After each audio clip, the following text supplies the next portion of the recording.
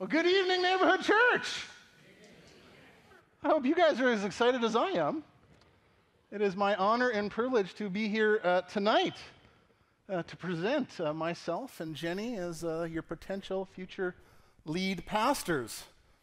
It's truly my honor for the search committee and the board of elders and deacons to have put us forward. Plus, it will be our privilege to work with pastors John and Donna in the transition process over the next number of months and in the future beyond that, if you guys will allow us. I just want to, some of you know us, some of you don't. I'm going to show a picture, introduce my family. I've been doing this whenever I preach for the last number of years. I'm the bald guy on the one side, in case you didn't recognize me. Next to me is my beautiful wife, who's just up here. She's a professional counselor with the professional psychologists and counselors of Saskatoon here in the city, and she was previously on staff here at the Neighborhood Church. Next to her is my daughter, Emery Cecile Jabette Halbgewachs. 3 of my 4 kids are here tonight with me. The 4th couldn't, but Emery is in second year of university and does a lot of things. Next to her is our youngest son, that's Plum Trent. Plum just entered grade 12. Next to him is the one that we somehow gave birth to a cowboy, Louis the Fourth. And then next to him is Manny, Emmanuel Ernest John. And Manny and Plowman and Emery are here tonight, and it's my privilege. Louis was with us earlier this week, but he had to head back. I'm an ordained minister with the Pentecostal Assemblies of Canada, and I've been in ministry for, 22, 23 years. We're in the middle of a series here at our church called Stories, which I think is kind of providential on this weekend that I'm, preaching the call. So I'm going to start tonight with a bit of my story, allow you to get to know me and us a little bit better, and I look forward to the future months and years where I can get to know you and your stories a little bit better. Jenny and I, we both grew up in Saskatchewan. We're both born and raised here in the province. I grew up on our family's farm. It's actually a centennial farm. My parents still live on the farm. It's been in our family for 112 years. I grew up attending a Catholic church. I was very nominal. I grew up, but I really didn't pay much attention. Somewhere around the age of 10, I heard the statement that Jesus was the King of the Jews, and the Jews crucified him. That didn't make sense in my kind of 10-year-old mind, and I asked a number of people what that was about, and nobody gave me a straight answer. And so I thought, well, this seems like a simple question. If nobody is going to give me a straight answer, I guess this doesn't make sense, and I kind of just checked out. And I started living for myself at about 10 years old. And that was my journey for about a decade. When I was in university, I made friends with this individual. And after I made friends with them, a little while later, they decided to share faith and Jesus with me. And I immediately, completely terminated that friendship. I was far from God and didn't really want anything to do with faith, church, or Jesus. That same story happened twice more. A second person became friends with me. They tried to share faith. I terminated that relationship. A third person became friends with me, shared faith, shared Jesus. I terminated that relationship. If we were playing baseball, I'd have been struck out. But God is gracious and is a God of second, third, and I'm so thankful even fourth chances. Because then an individual entered my life. We became friends. Eventually he shared faith and Jesus with me, and I didn't end that relationship. I didn't terminate that relationship, and he journeyed with me for months. And then at an altar call, I responded, and I had my life radically and powerfully transformed by the Spirit of the living God. I often pray for those first 3 people.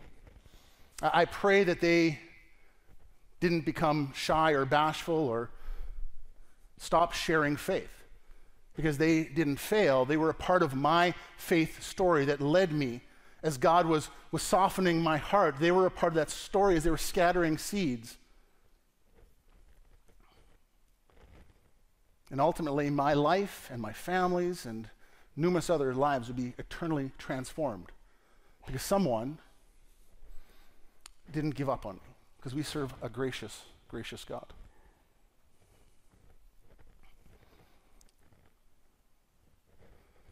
In just over 2 years of that altar call, of giving my life to Christ, people were actually calling me pastor. Within the first 2 years of coming to faith, I started Bible college, and then I was interning at Elam Church here in Saskatoon. And people were calling me pastor. Shortly after that, I was hired on staff part-time as the young adults, young marrieds pastor at Elam, the first time they'd ever had that role. And I led in that, and I continued on with my Bible college. And then in 2003, God called us to southeastern Saskatchewan, where we pastored the same church for 17 and a half years. God moved powerfully. We've seen incredible growth, and hundreds of people came to living faith in Jesus. Brand new believers, people who had no faith background, encountered the living God and became devoted followers, devoted disciples of Jesus. We would eventually plant another campus, another venue 50 kilometers down the road in another community. We planted an online campus or venue about 12 years before COVID kind of forced everybody to go online. We started a youth center in a third building, and all of a sudden we were pastoring this multi-site, multi-campus, multi-staff church. It gained national and a little bit of international recognition, and I had the privilege of sharing our story and God's word from coast to coast in Canada and a number of places in the States. During that time, I was appointed to the general executive of the Pentecostal Assemblies of Canada and had the privilege of serving with Pastor John, and I still serve in that role today, giving oversight and direction to our fellowship. And then a handful of years ago, I had 2 different superintendents ask me to step into a different role as church coach. One of them is Pastor Paul Israelson, our district superintendent. And for the last number of years, I worked with churches from Thunder Bay, Ontario to Lloyd Minister, Saskatchewan, of all shapes and sizes, big, small, rural, urban, working with churches for health, growth, and vitality. And it's been a great season. It really has been a great season. However, Jenny and my heart is for this church, our church, the neighborhood church. Our heart is to be fully engaged locally here with you, bringing pastoral care and spiritual leadership to this great family. And ultimately, that's what's brought us here today. One of the many reasons I'm so passionate about our church is our church's mission statement. We've said it many times, but we are here to help people find and follow Jesus, right? And one of the reasons I'm so passionate about that is because I was somebody who needed someone to help me find and follow Jesus. I know what it's like to live life without Jesus, and I know what it's like to live life with him.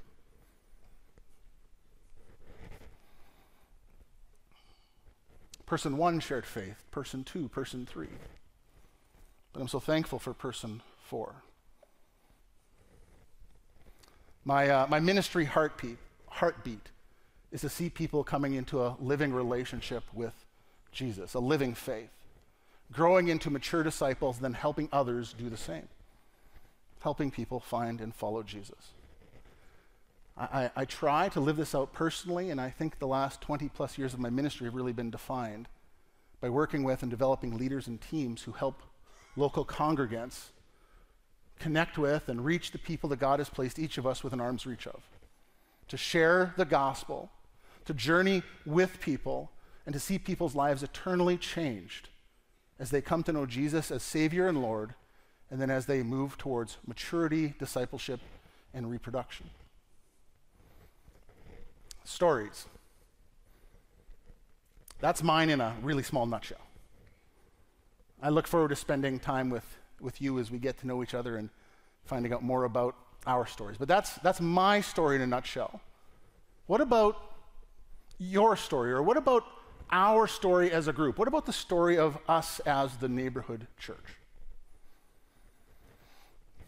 as we kind of shift to the message portion of tonight, let's just bow together in a word of prayer. Heavenly Father, as we look to your word tonight, I pray it becomes alive in our lives. Not simply words that are written on a page, but truths that are embedded in the very being and DNA of who we are. Help us to become the walking, talking, breathing Word of God. Help us to be truly mindful that we are the hands and feet of Jesus, his presence, his representation on earth. And Lord, may we be mindful that as individuals and as the corporate body, we are the temple of the Holy Spirit on earth. And that where we go, the Spirit goes, and the Spirit cannot enter a situation. No one can come in contact with the Spirit without life changing. Situations, attitudes, atmospheres must shift as the Spirit is present. Be with us tonight and make these truths very real, I pray. Amen? So stories. What about our story as the neighborhood church? I was getting ready for today, and it's like the day I'm supposed to preach the call, but the reality is it's not necessarily my call, it's our call as the church. What God is calling us to in the next season. So tonight's message I've entitled, I am, you are, we are church. I am, you are, we are church. For those of us who attend church regularly, if we're not careful, we can sometimes get into the rut of kind of doing church versus realizing we are the church. I am, you are, we are the church. And the church was God's idea, right? It wasn't my idea, it wasn't Pastor John's idea, it wasn't some dead dude's idea. This is God's idea. And I love this word church. In the New Testament, it's translated from the Greek word ecclesia, and ecclesia means to gather or assemble. The gathering or the assembling of the people of Jesus. You see, far before Captain America and Endgame said Avengers assemble, Jesus commanded us, his followers, to assemble. He called us and commanded us to assemble. If you've ever spent maybe any time in the countryside of Saskatchewan, you maybe have had a similar experience. You ever been driving down kind of a country road and off in the distance, you see a structure off to the side of the road, you get a little closer and you realize, oh, it's a building, you get a little closer and all of a sudden you realize it has this really steep pitched roof and there's a steeple on top, and inevitably somebody in the car says, oh, look, there's a... And that's the exact point where I like to correct them. Whoa! You're wrong, that's not a church, that's where a church used to gather. Because the church isn't necessarily about where, it's about who. Because I am, you are, we are the church.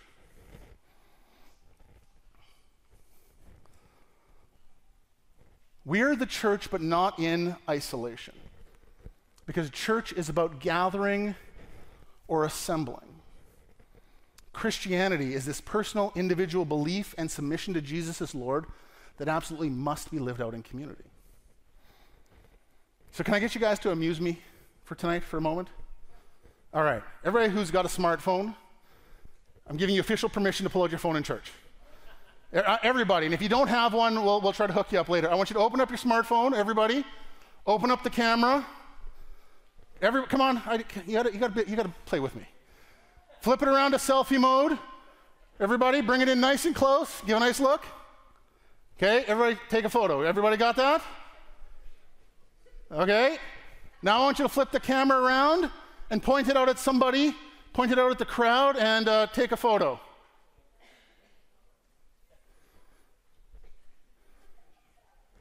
Okay, one more photo. Flip it back to selfie mode. This time don't keep it nice and close. This time push it way out. Get some people in the background and do a little point, move yourself around, and take a third photo.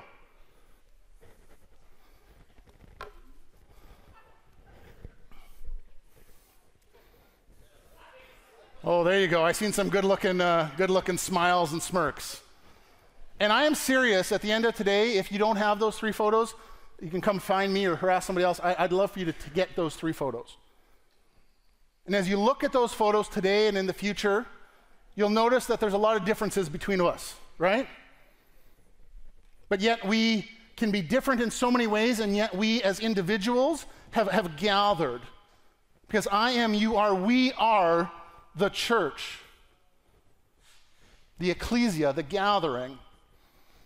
And so today I just want to talk about 3 reasons why we gather. 3 reasons why we, the church, are this gathering of people. And the first is simply to minister to God. We gather to minister to God. When we gather, we minister to our Lord. In Ezekiel 44, as they're kind of reconstituting the priesthood and talking about the 2 priests, God says, the Lord says, they shall enter my sanctuary and they shall come near my table to minister to me, and they shall keep my charge. We minister to God. We bless his name. We lift him high and honor him. The reason we open our services with the incredible praise and worship that we have here at the neighborhood church. Like, great. Amen? We open in that not because it's not a concert for you and I. It's a concert for our Heavenly Father, and we praise him together. We magnify. The psalmist said in Psalm 34, "Oh, magnify the Lord with me. Let us exalt his name." And I think the psalmist was really onto something. Together, let's magnify the Lord. Together, let's exalt him. And we need to be intentional about gathering with the purpose of ministering to God, because when we do, we magnify him in our lives. And sometimes when I talk with people, I'll ask them, what are you magnifying? Because sometimes we get together for coffee and we magnify the problems in our lives. But we need to get together and magnify the Lord, magnify Christ, magnify Jesus, the answer to our problems. We gather to magnify and to minister to God.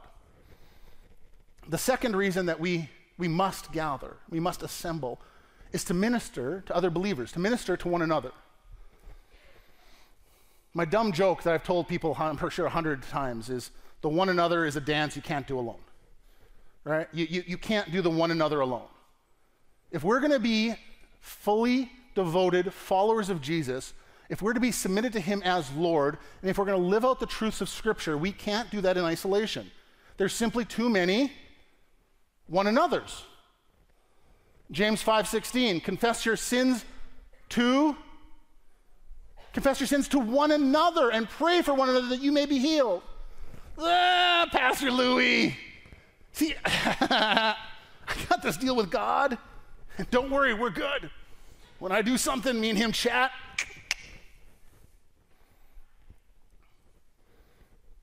And I'm not saying every week everyone needs to get up in front of everybody and declare everything they've done, but if we don't actually live this out in relationship with other fellow believers and actually confess our sins to somebody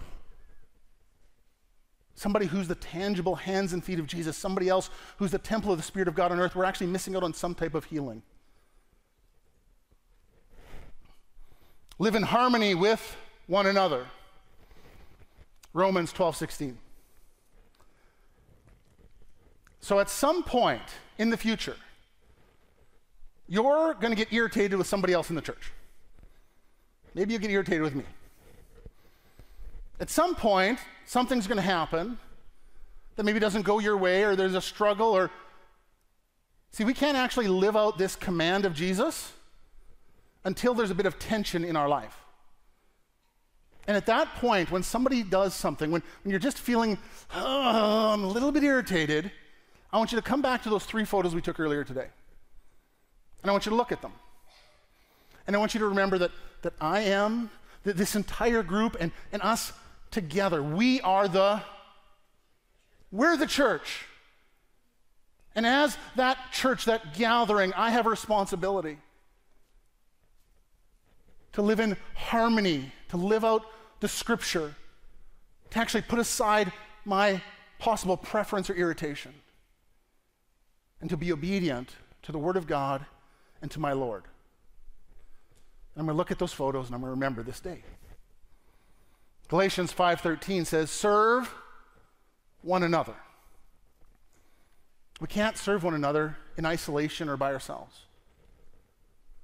And there's times in life where God's going to ask you to serve somebody else. And there's going to be times where God actually asks someone else to serve you. And sometimes it's a whole lot easier to be the one who serves someone else. It's okay. I can serve you, but it feels really awkward sometimes to allow someone else to serve you. And yet I guarantee in life, as we walk this out together, there's going to be times both when God is going to ask you to sacrifice and serve someone else. And there's going to be a time in life where God is going to speak and you're going to need someone to come along and serve you. That's why we gather. Ephesians 4:32, be kind and compassionate to one another, forgiving one another. Sometimes as we journey this thing out together, there might be times where you're more than just irritated. Like somebody might outright offend you or hurt you or do something that's, maybe they might just do something that's downright sinful.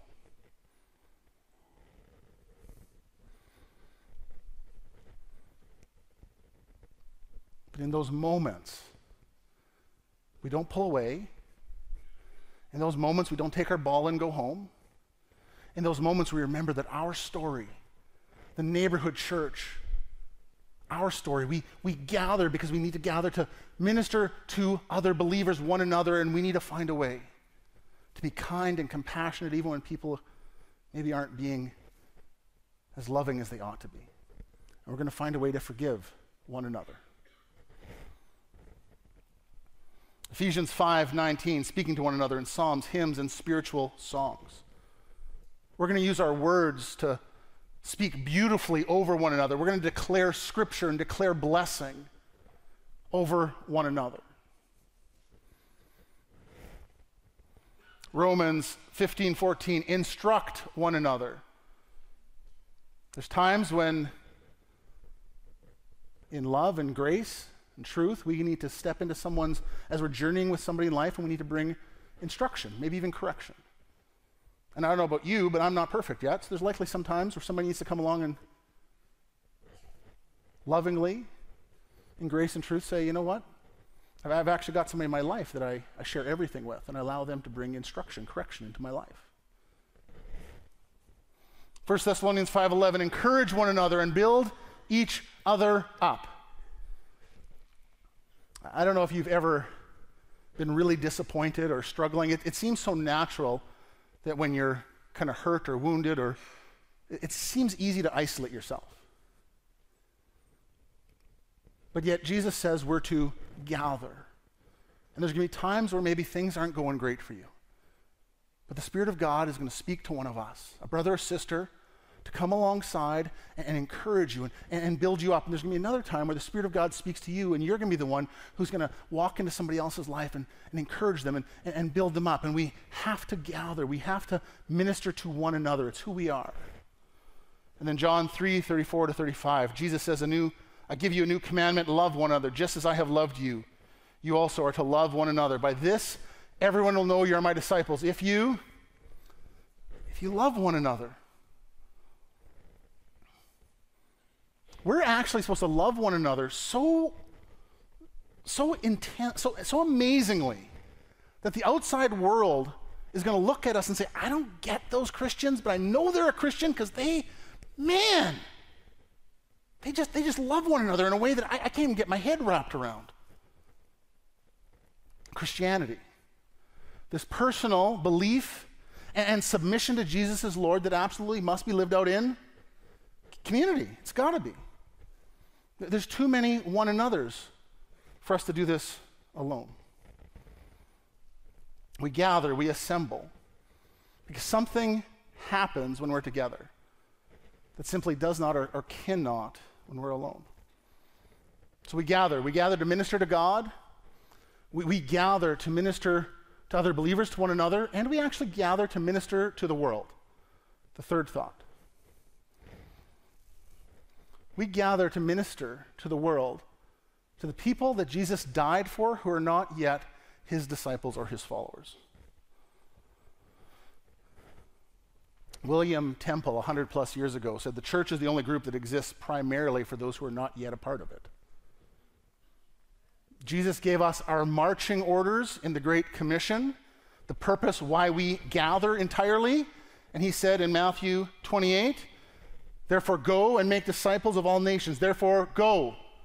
Go to those who do not know me yet and make disciples of all nations, baptize in the name of the Father and the Son and the Holy Spirit, and teach them to obey everything I've commanded you. And surely I'm with you always, even to the end of the age. You see, we assemble, and then we go. My family, our family's a football family. Every one of our 4 kids played football. Our daughter, Emery, still plays football. Their team, the Saskatoon Valkyrie, won the Western Women's Football League Championship early this year. They beat Calgary 40-0. Apparently, that's the only Saskatchewan team that can presently beat Calgary.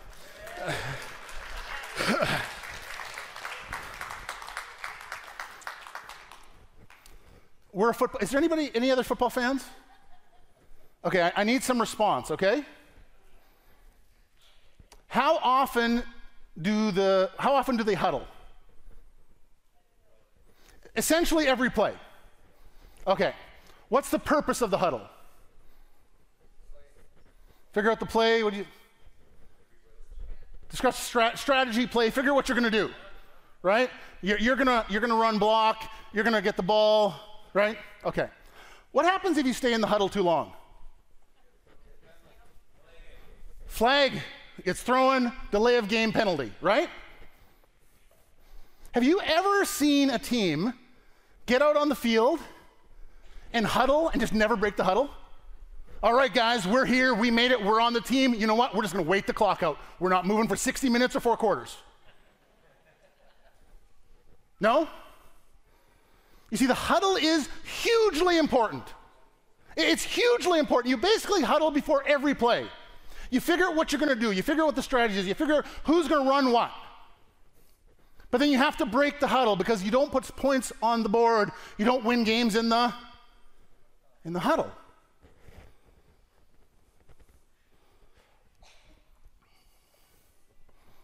In Matthew 16, Jesus said, I tell you, you are Peter, and on this rock I will build my church, my ecclesia, my gathering or assembly, and the gates of hell shall not prevail against it.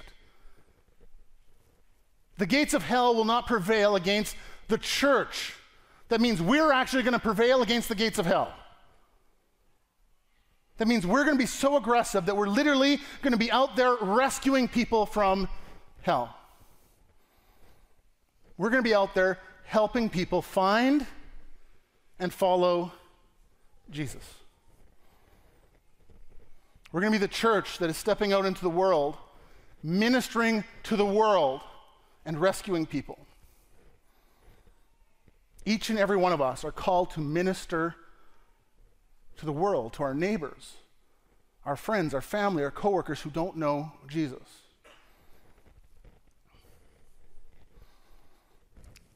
As you read through the scriptures, there's a number of different metaphors for the church.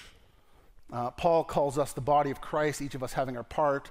Paul and Peter both refer to like a building or a spiritual house. But in Ephesians, Paul talks to us what I think is the most interesting metaphor, and he calls us the bride of Christ. Ephesians 5:25-32. Husbands, love your wives as Christ loved the church and gave himself up for her, to make her holy, cleansing her by the washing with water through the word, and present her to himself as a radiant church without stain or wrinkle or any other blemish, but holy and blameless. In this same way, husbands ought to love their wives as their own bodies. He who loves his wife loves himself. After all, no one ever hated their own body, but they feed and care for their body just as Christ does the church, for we're members of his body. For this reason, a man will leave his father and mother and be united to his wife, and the two shall become one flesh.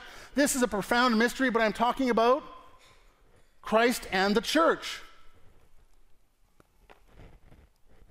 In 3 months, me and Jen are going to be married 25 years. January 2nd. 25 years of being married to the same woman. My partner, my lover, my friend. We've been doing life together as one for 25 years. Parenting, working, ministering, celebrating, mourning. It would be crazy for you to ever think you could come up to me and say, Pastor Louis, I just appreciate you so much, and I'm just so thankful what you had to say. I'd really like to be more connected. I'd like to maybe have you speak into my life, and maybe could you mentor me, and I'd really like it if we could spend some time together. And I would just so appreciate it if you'd take some time to really pour into my life. Could we spend some time together? But can we make sure your wife's not around? She's a real bag. I just don't want to have anything to do with her.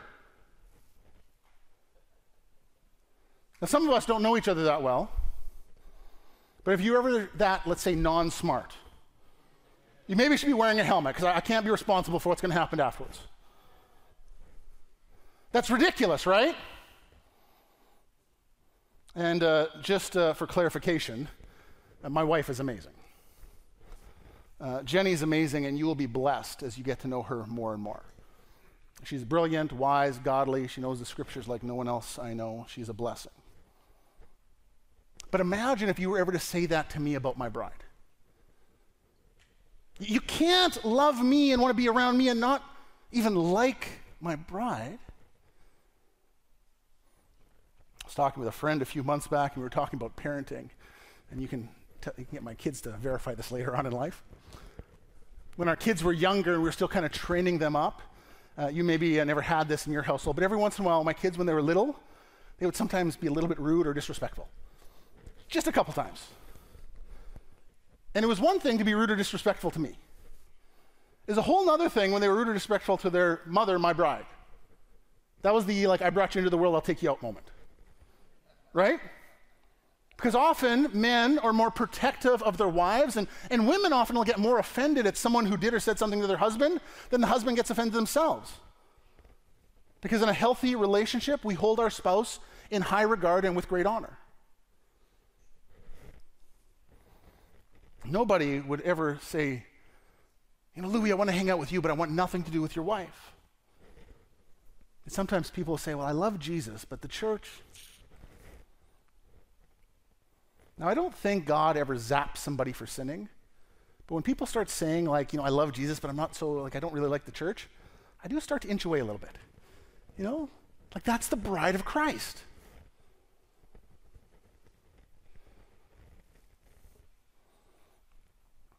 By this, everyone will know you're my disciples, if you love one another. The church is the bride of Christ. And in a healthy relationship, you hold your spouse in high regard and with great honor. And Jesus holds his bride in high regard and with great honor. If I can get the band to start coming back up. So neighborhood church, ecclesia. We gather, we assemble our story to minister to God, to minister to other believers, to minister to one another, and to minister to the world. To break the huddle and go out into the world and help people find and follow Jesus. That's who we are as a church. And if you give Jenny and I the privilege of being your next lead pastors, that's who we're going to continue to be. Standing on a great and godly foundation, honoring 22 years of incredible pastoral care and spiritual leadership from Pastor John and Donna, all the while moving into the next season that God has for us here.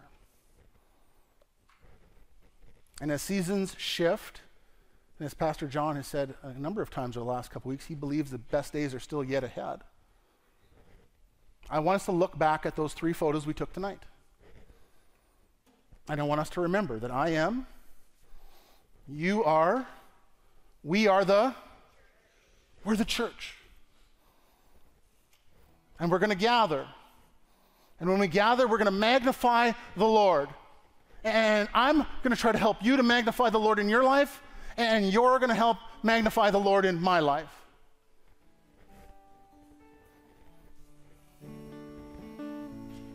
And sometimes when we're journeying this thing out together, something might happen that irritates us, or something goes on and maybe we rub one another the wrong way, we're gonna forgive one another. We're gonna submit to the command of Scripture, and we're gonna live in harmony with one another, and we're gonna encourage one another. And I think we're gonna have a great time doing so. And we're gonna love one another in such an incredible way that the watching world looks at us and it blows their mind. They can't understand it. But we are truly gonna be the people who care for one another in a way that isn't even describable. And we are going to be a church that continues to focus on the main thing of helping people find and follow Jesus. I'm so thankful that somebody helped me find and follow Jesus. Let's bow together in a word of prayer. Precious Heavenly Father, Lord, I thank you for this church. I thank you for this opportunity. And Lord, I thank you that we, the people of God, the ecclesia, the gathering, Lord, that we would just continue to be a people who come together and minister to you, who come together and minister to one another, building each other up, bringing hope and healing, serving and blessing one another, loving one another in such incredible ways that a watching world just wants to be a part of this incredible body. And Lord, we're going to minister to the world, the people that you've placed each of us within arm's reach of. We're going to love them. We're going to journey with them. We're going to share Jesus. And if someone rejects us, we're not going to get discouraged. We're going to remember we're going to be a part of their faith story possibly. And we're going to keep ministering to this lost and broken world, helping people find an eternal destination change, helping people find and follow Jesus. And God's people said, amen.